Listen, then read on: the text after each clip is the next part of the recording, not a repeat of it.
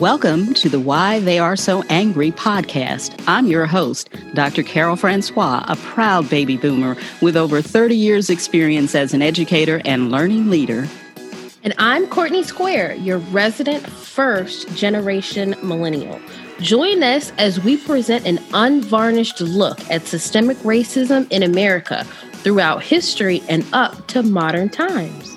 We invite you to pull up a chair, put in your earbuds, and allow us to enlighten, educate, and explore the real reasons why Black African Americans are so angry. Because until you know the whole history, it isn't American history at all. Courtney, this month marks a very sad and troubling time that we are going to be memorializing and remembering. George Floyd died at dusk on Memorial Day, May 2020, outside the Cup Foods grocery store at East 38th Street and Chicago Avenue in South Minneapolis. His death triggered an outpouring of reactions around the globe. Today, we'll explore the impact his death had on both you and I and others. And specifically, we're going to be examining how we have changed over the last year as a result of this significant turning point in American history. Our podcast, as our listeners know, is aimed at explaining and exposing systemic racism in America. And unfortunately, no other institution in this country illustrates systemic racism better than policing and the criminal justice system. George Floyd's murder brought it into sharp focus. Razor sharp focus in Carol. It seems like yesterday, but also so long ago.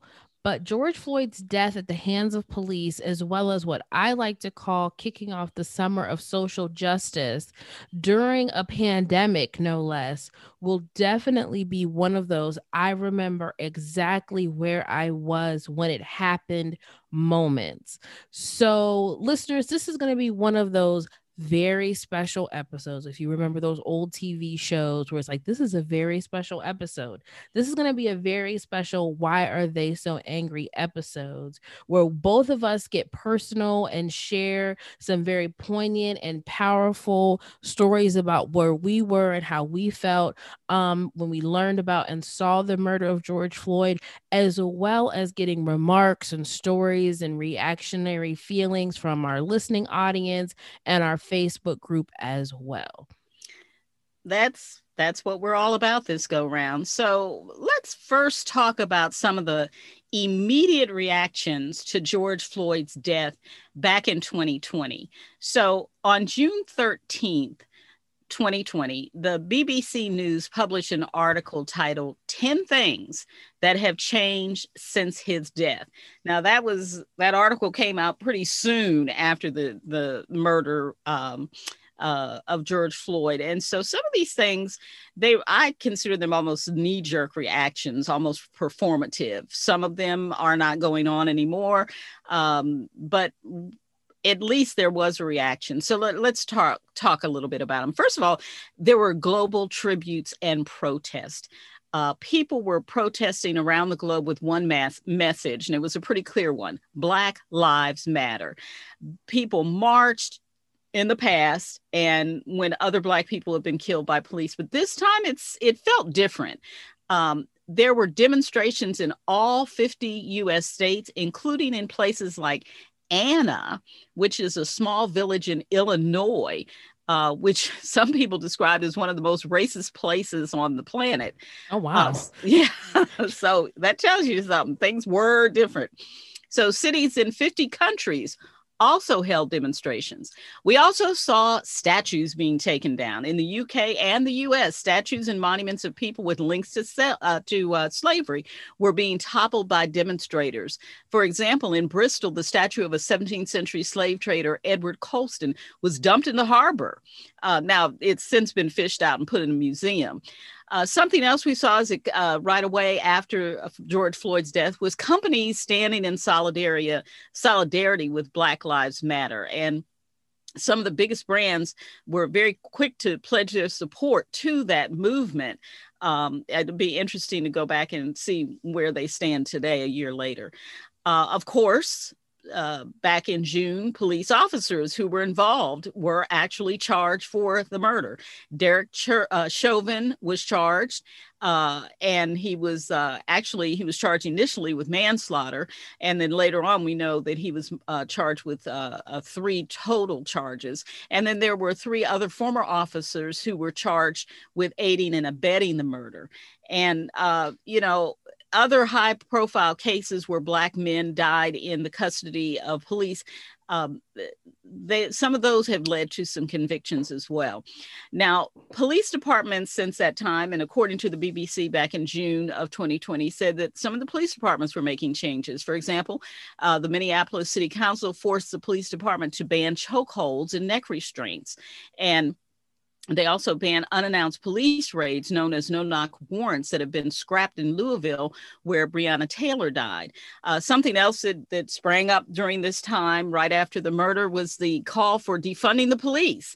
And this was something protesters wanted to do. They wanted to take the money that was being given to police and not completely close down police departments, but redirect that money.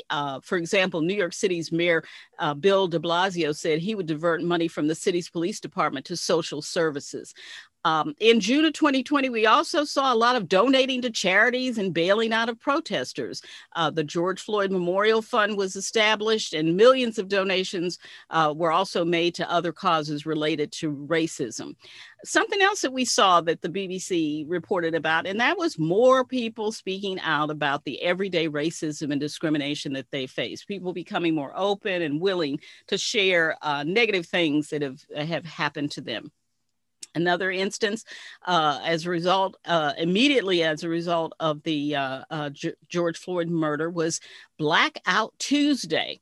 On Tuesday, June the 2nd, a series of black tiles were posted across social media as part of a protest called Blackout Tuesday.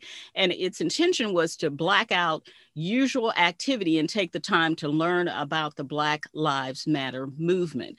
Something else we saw that happened right away was street names were changed. Black Lives Matter Plaza was the name of the street in Washington, D.C., leading up to the White House, ironically, right in front of the White House, where a particular 45th president was resigning. The mayor in D.C. changed the name because she wasn't happy with the way that president at the time reacted to the protest. And the mayor of New York said that a street in each borough would be named Black Lives Matter. And then the media, we did an episode about television and motion pictures, and we saw a little change there in June of 2020. There were programs removed from streaming platforms. There were TV shows that were considered racially insensitive or inappropriate characters were removed from streaming services. And so basically we saw some of them knee-jerk reactions to the killing of George Floyd immediately after the killing of George Floyd in 2020. That was a lot of changes. And like you said, they were a lot of knee-jerk changes, a lot of reactionary changes, but change nonetheless. Even in my hometown, our hometown, the small city of Johnstown, PA, in their own little way, put out that they were standing up against racism. So on their main street, they put the words "End Racism Now." Now, there were some other changes as well, and some of these weren't the best kind. People, as we began to talk and learn and express about racism and systemic racism, a lot of people got to share their true feelings about how they really feel about Black people, Black issues, and the existence of racism and systemic racism. And that caused a lot of heated dialogue. But isn't it funny, Aunt Carol? Isn't it not even funny? Isn't it amazing how all this started with a short viral video? Well, that is amazing. Social media has had an incredible impact. And were it not for the quick thinking of a young woman, we may never have heard of George Floyd and the erroneous medical examiner's report that his death was not a murder. That would have probably been the way things would have ended. So, as usual, Courtney, you have a story. So tell us about the person who brought this insidious incident to light. I feel like I'm reporting history as it happens. Unlike my other stories that happened hundreds of years ago, this just happened last year. But 16-year-old Darnella Frazier probably had no idea that a simple trip to the store with her 9-year-old cousin would turn her into not only a historical figure, but in some people's eyes, an actual civil rights hero. Now, for those who are not familiar with the name Darnella Frazier, you are very familiar with her camera footage. It is her cell phone footage that showed the over 10-minute public murder of George Floyd at the hands of Derek Chauvin. Oh, a public execution, basically. Pretty much a lynching, a reverse lynching, pretty much. So now you see, without Darnella's bravery, we wouldn't even know George Floyd's name. Maybe it only would have gone far, as far as Minneapolis, and that initial erroneous police report or medical examiner's report that described it as man dies after medical incident during police interaction. Boy, that is an understatement. A big understatement. It said that Floyd physically resisted, and the officers in their police reports made no mention of the prolonged restraint. And it wasn't a restraint. A man's knee was on another man's neck. Let's just be honest about that. Now, Angela Harrelson, George Floyd's aunt, lauded Frazier's bravery during an interview with CNN. She said, it doesn't really surprise me that much with police cover-ups because they've always done that, especially towards Black and brown people, Harrelson said. The sad thing is, if it hadn't been for that 17-year-old girl, Darnella, it would have just been another Black man that was killed by the police. It would have been his own fault. And they would have said, oh, it was drugs. Oh, it was this. And we would have never known the story. We wouldn't be talking about that today. Well, that aunt was exactly right. She captured that information perfectly. We're only talking about it because of Darnella's video. Now, Oscar-winning documentary filmmaker Michael Moore wrote in a tweet that Frazier changed the world, adding in, no film in our time has been more important than yours, speaking directly to Darnella herself via Twitter. Journalist Anne-Marie Lipnicki called it one of the most important civil rights documents in a generation. Courtney, it reminds me of when John F. Kennedy was killed, and the Zapruder film became the center of that murder. And had it not been for a innocent bystander capturing on film and an amazing point in history that changed just about everything in this country, just like the George Floyd video, things had a way of being, I guess, dictated by whether or not the video existed. And in this case, it did. Now, although Darnella is receiving acknowledgement that she rightfully deserves, it was not always the case. Now, in the early days of, like I dubbed, the summer of social justice, Darnella was receiving threats. And I'm sure you think you know who was sending her threats. Yes, the fringe racist groups and some police groups, but it was actually her peers and other African Americans on social media saying, well, why didn't you just jump in? That wouldn't have been me. If I would have been there, I would have done da-da-da-da-da, or this, and that, not realizing this was a 16-year-old girl who bravely filmed a murder. And surrounded by 4 police officers. Well, one police officer put it with his knee on the neck of a man, and 3 others watching. Others watching. And there were men walking down the street. There were adults. As we learned from the trial, there were first responders begging to help. But she left the camera running. She Thank did not goodness. stop. And there are people that I personally know who put up crazy memes, if you see me doing this. And she answered properly when she said, well, what was I supposed to do? When people say, if you see someone beating my son, jump in, she could have physically been hurt herself or arrested or killed. So she did the right thing. Now, this history of filming the police attacking African Americans goes all the way back to 1992.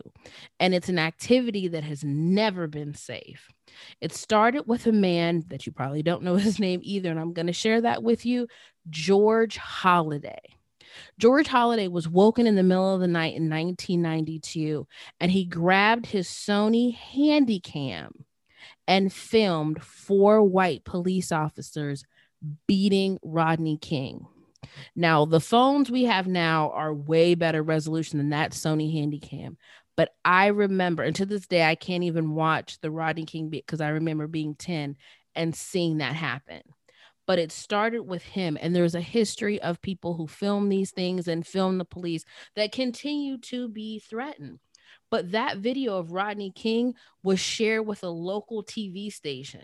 And that local TV station, by airing it, sparked national and global outrage. Now, we all know how the Rodney King verdict came about, but that's what started that brave history of people not looking away and standing by and filming the police committing crimes against Black and brown people. Yep. I remember that film very well, and you're right. Fortunately today the technology is so much better, but there was no doubt in my mind and most of the people around the country what was going on when they saw that video that Mr. Holliday made of the Rodney King beating. Now, I hope that all of us are moved by the bravery of Darnella Frazier. She has won a civil rights award that was given to her by Spike Lee. And I hope it stirs up all of us to safely confront and bear witness to injustice when we see it. I look forward to seeing Darnella Frazier's name in my children's and grandchildren's history books going forward. And I think you will, Courtney. What's interesting, of course, is that video was used in Derek Chauvin's trial. And as horrible as it was and still is to witness it and video it, it was something that had to be used as evidence. And Darnella was a brave soul, Courtney. I know I'd never have had the wherewithal or courage to do what she did. It's amazing, surrounded by police officers witnessing a murder, and she kept her head about her and still took the time to focus in and video the last moments of a human being. Well, let's take a quick break. And when we return, we'll talk about some of our listeners' responses to George Floyd's death 1 year later. Want to learn more about systemic racism? Or maybe you want to leave us a comment, rate our show, subscribe, get Watts' swag, or reach out to us on social media? Well, you can. Go to our website, www.podpage.com, Why Are They So Angry, and connect with Courtney and me. You can even sign up to take our course, Systemic Racism, See It, Say It, Confront It. All that waiting for you at www.podpage.com. Why Are They So Angry? See you there. Well, Courtney, let's continue with exploring the impact of George Floyd's death, not only nationally and internationally, and personally as well. Now, earlier, Courtney, you said you remember exactly what you were doing the moment you heard about George Floyd's murder. What went through your mind then? Well, 2020 had already been crazy. And I love the way you put that. It had already been crazy. And my husband was a first responder. So I was rallying behind him and his other co-workers and all first responders. We were all worried. And he always said, well, we're all in this together. What happened to us all being in it together? At that time in 2020, we were all in it together. Yep. The pandemic just spared none. Well, I remember getting on Facebook and scrolling through, and it was like a video, and I'm like, oh, it's another interaction where somebody police shoot somebody black, and I skipped it, but it kept coming up, and then I sat and I watched George Floyd's murder on Facebook. And instead of my routine sadness and apathy, like, oh, another black person got shot by the police, okay, I got really, really angry. Not that any of the other shootings or murders or anything were any less painful, but being able to be sitting still in the pandemic and actually realizing this keeps happening, and it's been happening for 4 centuries. It's 400. It just keeps happening. And I got so angry. And that was the first time ever I got mad, really, really mad, because at that moment, my husband's like, I'm going to go take a run. And he put his hood up, and I said, do not go outside. Do not go outside. And I was just angry and upset. And of course, I'm not going to lie, it resulted in some heated debates and me unfriending people who I thought that I knew. And when I saw the things that they were saying that were untrue, that were about African American people, and I would ask them, and their answer would be like, well, I don't mean black people like you.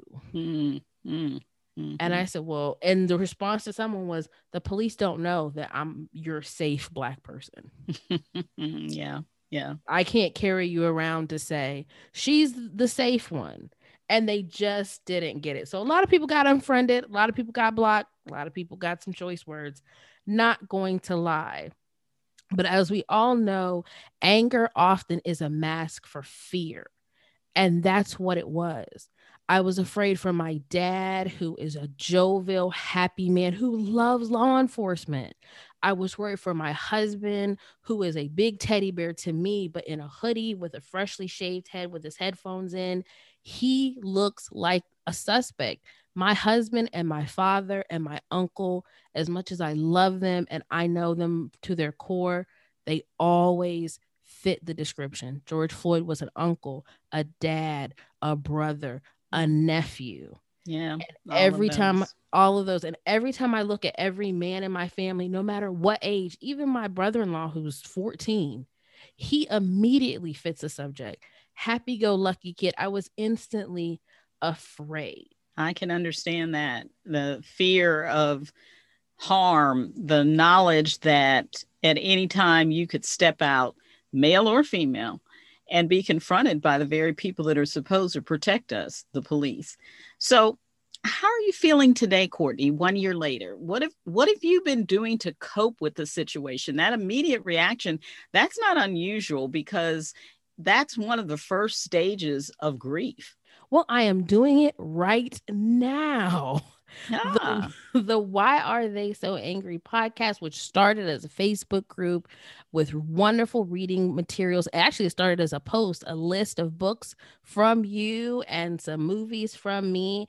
And doing the podcast has helped me channel those sad, angry, scared feelings into a positive place of power that will enact change no matter how big or small. I'm not letting the flame of George Floyd go out with me. Also, disconnecting from media and social media. I don't want to become desensitized like I was. I don't want it to take George Floyd to be, oh, this is just another person. So disconnecting and connecting with friends, family, and faith, friends of all races, family of all races, and making sure I'm checking in with them. We get inundated with negative images and opinions, so we have to make sure that we stay positive and enjoy life while we can. But Aunt Carol, what about you? What did you do when you heard the news or saw the footage? Well, Courtney, this may be a bit long, so I'm going to try to tie it up with a neat bow as quickly as I can. It's interesting that you mentioned anger. And one of the things that I've thought about since the year ago that this happened, as I've been watching my friends and myself and others, I've actually seen the 5 stages of grief happen here: denial first, anger, bargaining, depression, acceptance. I think I've gone through all 5 of those stages. And when I say acceptance, I'm at the acceptance stage in the sense that I've accepted that what has happened and what has been happening to Black African Americans as a result of police brutality, I've accepted that that is a thing that's going on in this country, but I am not going to accept disconnecting from it and not being willing to do something about it. So I may accept that this is the way things are in this country, but I am going to fight against it. So as I said, this may be a little bit long, but in May of 2020, just like you, I was shocked. I mean, I was in denial when I heard about and saw the murder. Before I actually saw it on Facebook, I kept hearing people telling me, a police officer has actually murdered a man on video, that it's all over the social media platforms. And I just thought, what? I can't believe this. But then when I saw the video, I couldn't even watch it through the end. All I could do was think, what can I do about this? So, as you know, I like to garden. And my first response was to dedicate an area in the garden as what I called it the Memorial to George Floyd. And I got out, I'm from that era of Black Panthers and the Black Panther Party and so on. So I got out a palette, one of those old palettes that you move things around on, and I painted it red, black, and green in the colors of the liberation. And I surrounded it with plants, and I meditated, and I thought about what had happened to George Floyd. And I knew that I had to do something else, but that was my first tangible thing I could do. Protesting with art. That's right. Protesting with art, through art. And that's what Black African Americans have done for years. We've had to have our voice. We put our voice into our art. Now, of course, like you said, Facebook was full of comments about the murder. So I thought I could contribute to the conversation in some way, but I wasn't sure how. But before we get into that, here's a little background. About 20 years ago, your uncle and I started collecting books about systemic racism in America. I think you know that well, since I've tried to force a long time ago. And now that I'm reading them. That's right. That is right. Now, after reading about the struggles of Black African Americans in systemic racism, I began to wonder if there were other institutions outside of education, which is where I first started reading about it and getting my own education. So we started to build a personal library, and that library showed that systemic racism is everywhere in this country. And it's in housing, it's in politics, healthcare, business, it's everywhere. And so I came to the conclusion, well, maybe I could share that bibliography with folks on Facebook to help them get a better understanding about how a murder like we witnessed could happen in this country. So I put up a post, and it just said, if you want to know how America got to the place it's in today, read these books. And I included the list of books. And a friend of mine asked if I was going to do a book study on the books. And then a few others joined in asking the same thing. And I kind of chuckled about it. And I thought, oh, I don't know how to do a book study online. But the more I was asked, the more I thought, well, maybe I should. And then I asked you, and you said, yeah, and Carol, you need to do a book study. And that led to creating the private Why Are They So Angry Facebook group. And then the next thing I knew, we had a public Facebook group, an Instagram feed, a Twitter handle, a podcast, a website, and even an online course, all in the space of about 3 months. So I refused to be reactionary. I said, we got to get in, we got to do something. And my thing is, I'm an educator. Let's educate. So that's how we got where we are today. And we're all the better for it. I hope so.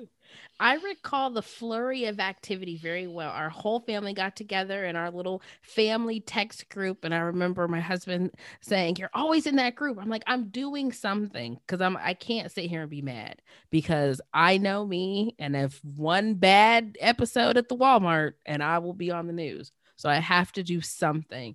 And that leads to why we call the podcast, Why Are They So Angry? People ask us that all the time. So can you give us the story, Aunt Carol, of why we named the group? Why are they so angry? Well, people ask that question all the time. They ask it and say, well, why do you name your podcast? Why are they so angry? So here's the scoop. Back in the late 60s and the early 60s, that's when I was, back in the late 60s and early 70s, when I was in high school, there was, the rioting and racial discontent going on in America. And I remember my classmates asking me, white classmates, of course, not my black African-American classmates, well, why are y'all so angry? Why are they so angry? Meaning black African-Americans. They're burning down their own neighborhoods. They're hurting themselves. We even hear that same question today. Whites say black African-Americans can live wherever they want. They can vote. They can go to any school they want. There's even been a black African-American president. What's the problem? Well, let me tell you, even at the height of the protest over George Floyd's murder that resulted in some violence and rioting, people were also quick to decry the destruction, saying that it hurt the cause. Why are you behaving so angrily? So the issue is many white people don't have a clue that systemic racism is what embroils the anger among black African Americans. They don't even know what systemic racism is. It's that nebulous, unseen web of systems of power that interweave patterns, procedures, practices, and policies operating within social institutions to penalize, disadvantage, and exploit individuals who are members of non-white racial ethnic groups. In other words, black African Americans have been treated badly since they first came to this continent. Systemic racism is the glue that holds the inequality in American society together. And that's why we are so angry, because we are being disabused by the very system in which we live. So basically, Courtney, why are they so angry refers to black African Americans who have been angry, as your husband says, since 1619. Very true. We were brought to this continent. One of my favorite quotes by one of my favorite writers, James Baldwin, pretty much sums up the title. And he said, quote, "To be a Negro in this country and to be relatively conscious is to be in a rage almost all the time." You know what? That quote actually speaks to how I felt at the beginning of starting this process. I didn't know what to do. I knew I was mad. Yep. That I do know. So taking on systemic racism means taking on a deep, culturally ingrained practices as well as policies built up over decades. And like we said, going back as far as 1619, when the enslaved were brought here from Africa. And you hear people say, well, I don't believe that. That's not true, because it's ingrained. It's like a stain in your carpet. No matter how much you scrub, it's still down to the padding, down to the weaving, even down to the wood. You're right. Even if you clean it out on the surface, oh, well, I like everybody. And black kids go to our school. And there was a black, but down in the wood grain, deep, deep, deep, it's still there. It is. It's like if you took that ultraviolet light that finds, the blood stains, even though the murderer thinks they've scrubbed it away, it is still there. And most people don't even realize the web of lies and misinformation about America they've been living in. They don't have a clue. They don't have a clue. So we're kind of like, systemic racism, CSI. We're here with the bright ultraviolet light of education. And that's why it hurts a lot of people when they say, well, I know I'm not racist, and they really mean it. Or they say, I had no idea, because it's just in their way of life. You're not meant to see it. Now, this reaction to George Floyd's murder certainly supports everything that you've said, Aunt Carol, everything up until this point. And we have some listeners and Facebook group reactions that I'd like to share. And I want to start with Carolyn Von Berg, who is white and from Colorado. And she said when she was asked how she was changed in the last year since the murder of George Floyd, she says, I don't shy away from discussing this huge issue with folks like before. This is a turning point from my comfy world. I'm aligned with the BLM movement outwardly, and I feel the wrath from folks. Getting more awareness and perspective in this process. I've lost some friendships, but I've cemented others. I now make an effort to engage with kindness and openness with Black people like never before. I'll tell you, obviously she's been changed. Comfy world is right that when she describes her kind of the bubble that a lot of white people live in, most white people have had a wake up call about how Black African Americans have been treated in this country. But you know, Courtney, it's not just white folks who have changed this past year. So have some Black African American men. Here's what Richard King of Florida said when we asked what's different now a year after George Floyd's murder. And he said this: I am a conservative who is a huge supporter of law and order. I'm that guy who buys police officers meals without them knowing it in restaurants. I'm the guy who, when he sees a police officer, stops and thanks him for a job well done. Honestly, after George Floyd's murder, my entire attitude changed. I started thinking about the times I was pulled over near my home just for driving Black. I think about how I notice how police will see me, and I feel as if I'm a suspect. This may not be what you expected, but George Floyd's death made me aware that I'm nothing special to the police who live in my neighborhood, that my buying their meals means nothing, that thanking them means nothing. I know the chief of police in my city, but there was no comment on the mishandling of the George Floyd arrest. How has his murder changed me? I am an angry Black man and very suspicious of the legal system for us. I've changed significantly, however, because of why are they so angry? I am more aware of the Black farmers I can help, the Black online businesses I can support, the importance of stopping and start videotaping when you see a person of color being stopped by the police. This is long, but it's a condensed version of what I feel. Well, a lot of people who were conservative or did not on the even African Americans who weren't aware of systemic racism because they had done so well in their lives and are living the American dream.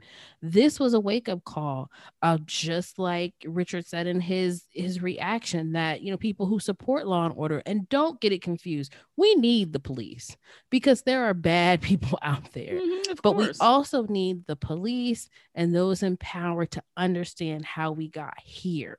So I'm glad that we at Why Are They So Angry can help, open people's minds and teach them things that they did not learn in school.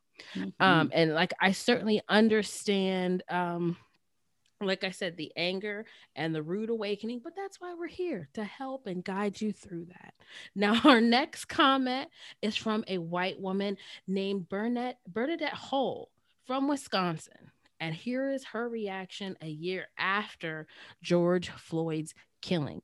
She says, I live near Minneapolis, and our college student granddaughter participated in the peaceful marches immediately after.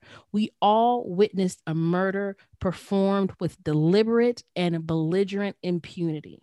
It was enraging and appalling, life-changing. We knew from many other deaths that this was happening. George Floyd's death provided irrefutable proof, as if we needed more, how dangerous it is to be Black in the United States. This is our moment to demand radical change. We need to stand with and follow the lead of BLM and other organizers, including making donations. I've made phone calls to and have spoken with state and federal legislators demanding they reform law enforcement, fund community crisis services, support voting rights, and remove the structural impediment to full participation in banking, housing, education, and equal justice. Again, thank you for this learning forum. Well, you know what I like about Bernadette's comment is that she's taking action, and that's what we're all about. We say it's not enough to see it. In other words, see systemic racism. and say that you've seen it, but you need to confront it. And she basically has taken on the role of confronting by writing to her legislators, by being involved in the legislative action, by donating to causes. And that's how you get change. You can't just sit on the sidelines and say, oh gosh, it's so terrible, as they say, clutching your pearls and being upset. You have to act. I also like that Bernadette appreciates the Why Are They So Angry process and what we're doing now as a learning forum, because I'm convinced that learning and education are the first steps to addressing systemic racism. You can't fight what you don't know. Now, on April 20th, 2021, almost 1 year after George Floyd's death, the jury found former Minneapolis police officer Derek Chauvin guilty on all the counts he faced over the death of Floyd, which came as a surprise to me because I wasn't expecting it. But the trial had been one of the most closely watched cases that I can remember in recent memory, and it set off a national reckoning on police violence and systemic racism even before the trial commenced, as we've been talking about it. And as we're recording this, sentencing is scheduled for late June 2021. So was it Yogi Berra who said it ain't over till it's over? So there's still another big step in all of this. Exactly. Now, the verdict was shocking. Again, I lived as a 10-year-old during Rodney King. So, and all the other murders by cop of Black and brown people. So I was expecting nothing. So I will say that I am cautiously optimistic with the guilty verdict. Well, Courtney, I would say this: your cautious optimism is appropriate. Even members of law enforcement are somewhat skeptical. After the murder conviction of Derek Chauvin, Ari Shapiro interviewed Black police officers around America in May 2021, asking what's changed and what hasn't in the year since George Floyd's death. Now, here's what former Los Angeles police officer Cheryl Dorsey said, quote, there have been very few changes. And I think that's evidenced by what we continue to see occurring. I mean, even while all that was going on with the murder trial of Derek Chauvin, officers still don't seem to be able to control themselves and give pause when they decide to use deadly force. I am right with Cheryl Dorsey and her sentiments. We have seen several killings and shootings since then. And with the war on cops narrative still floating around, and you see different slogans floating around, I think that some cops and some people might start looking for retaliation and not reform because they feel it's a threat. That may be the case, Courtney. For example, on April 17, 2021, the New York Times had an article that talked about police killings in America less than a year after George Floyd's murder. It stated that since testimony began in the Chauvin trial, at least 64 people died at the hands of law enforcement nationwide, with Black, African American, and Latino people representing more than half of the dead, most under 30, and 4 were teenagers. The average was more than 3 killings a day. And that's not all the reporters found out. Since 2013, with a slight dip because of the pandemic, about 1,100 people have been killed each year by law enforcement officers, according to databases compiled by Mapping Police Violence, a research and advocacy group that examines all such type killings. Well, and we also have research that's been done at the college and university level. Philip Stinson, who's a professor in this criminal justice program at Bowling Green State University, he studies civilian killings, by members of law enforcement. And he said the most striking aspect of the statistics on lethal police force is how little the numbers have changed in the decade or two since researchers began to track them. Even as cell phone videos, body cams make it harder to hide human error and abuses of authority by law enforcement, that is, when the police even, turn on their body cams. And even when there's social media amplifying public outrage, get this, Courtney, Only about 1.1% of the officers who kill civilians are charged with murder or manslaughter, according to Dr. Stinson. I am not surprised, sadly. Now, since the beginning of 2005, Dr. Stinson also said that 140 non federal sworn law enforcement officers, such as police, deputy sheriffs, and state troopers, have been arrested on charges of murder or manslaughter resulting from an on duty shooting. Now, out of that 140 that were arrested, only 44 have been convicted of a crime resulting from that incident. In most cases, they were convicted for a lesser offense. That number ought to be shocking, Courtney, but it really isn't. There's been a little bit of progress at the state level to enact police reforms that might change those conviction rates, though. For example, the state of Kentucky became the third state in the U.S. to enact a law limiting the use of no-knock police raids of the kind that killed Breonna Taylor in Louisville last year. And the state of Maryland adopted a legislation returning control of the Baltimore Police Department to the city of Baltimore. That's a move that's been seen likely to lead to community-oriented reforms. But national police reform legislation in the U.S. Congress is stalled. The Democratic-led U.S. House of Representatives has twice passed legislation titled the George Floyd Justice in Policing Act. Senate Republicans have blocked it. This bill was drafted by the Congressional Black Caucus after Floyd's death, and the bill would ban chokeholds like the one that killed Eric Gardner in New York City in 2014. The U.S. legislation also would impose a series of reforms and accountabilities on federal law enforcement and would condition future U.S. funding for state and local agencies on adoption of the same principles and policy. Well, if the feds can't get things done, local cities and municipalities are starting to take their own stand against police brutality.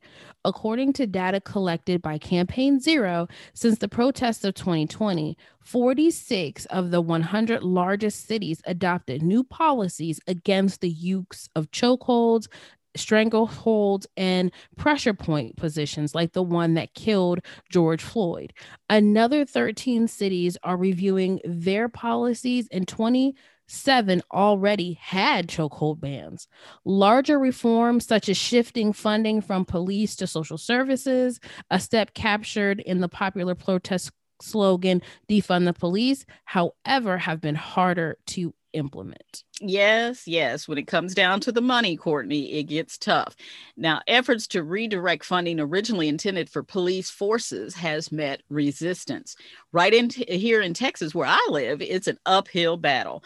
Austin, which is a city that's considered fairly liberal, and it's also the capital of Texas. It was the first large U.S. city to attempt major structural reform by moving $150 million, or 1/3 of its police budget, to social services and alternative public safety programs. But the Republican governor has lined up Republican support in the Texas legislature to prevent Austin from moving forward with those budget cuts.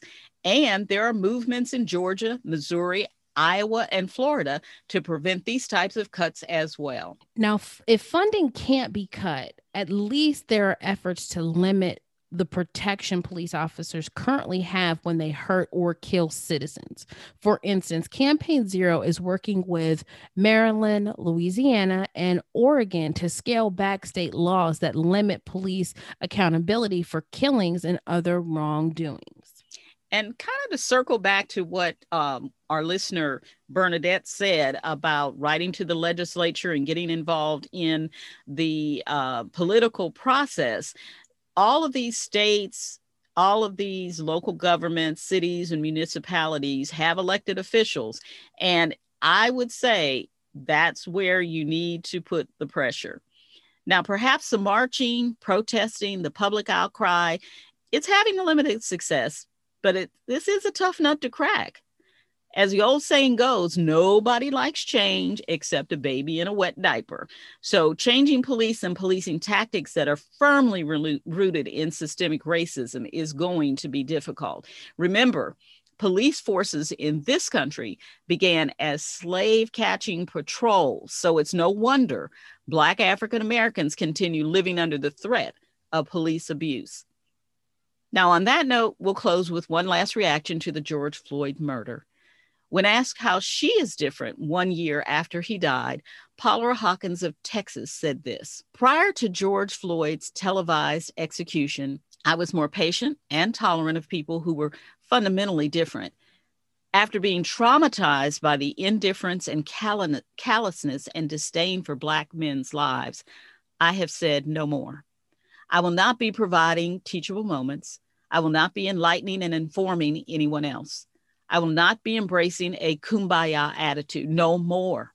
This is now about survival because I realize there is a war against Black people. And although I have lived Black my entire life, George Floyd's murder radicalized me to be a warrior for my people because sadly, there is no we, the people. It's us and them being Republicans. And you can replace Republican with racist, Klan, Proud Boys, Oath Keepers, politicians, oppressors, or overseers. It's all about semantics, and the words are synonyms." And on that note, we will bring this very special episode re-encapsulating, revisiting the death of George Floyd and how it's changed all of us in 365 days. That's as long as it's been. But if you missed us in between now and our next episode, or want to learn more about systemic racism, or contact us in any way via social media, you can contact us at our website, www.podpage.com/whyaretheyssoangry. And when you go there, leave us a message about how you've been changed by George Floyd's death. That brings today's episode to a close. We hope you join us next time when we continue providing the answer to the question, why are they so angry? As always, we hope you learned something so you can see it, say it, and confront it.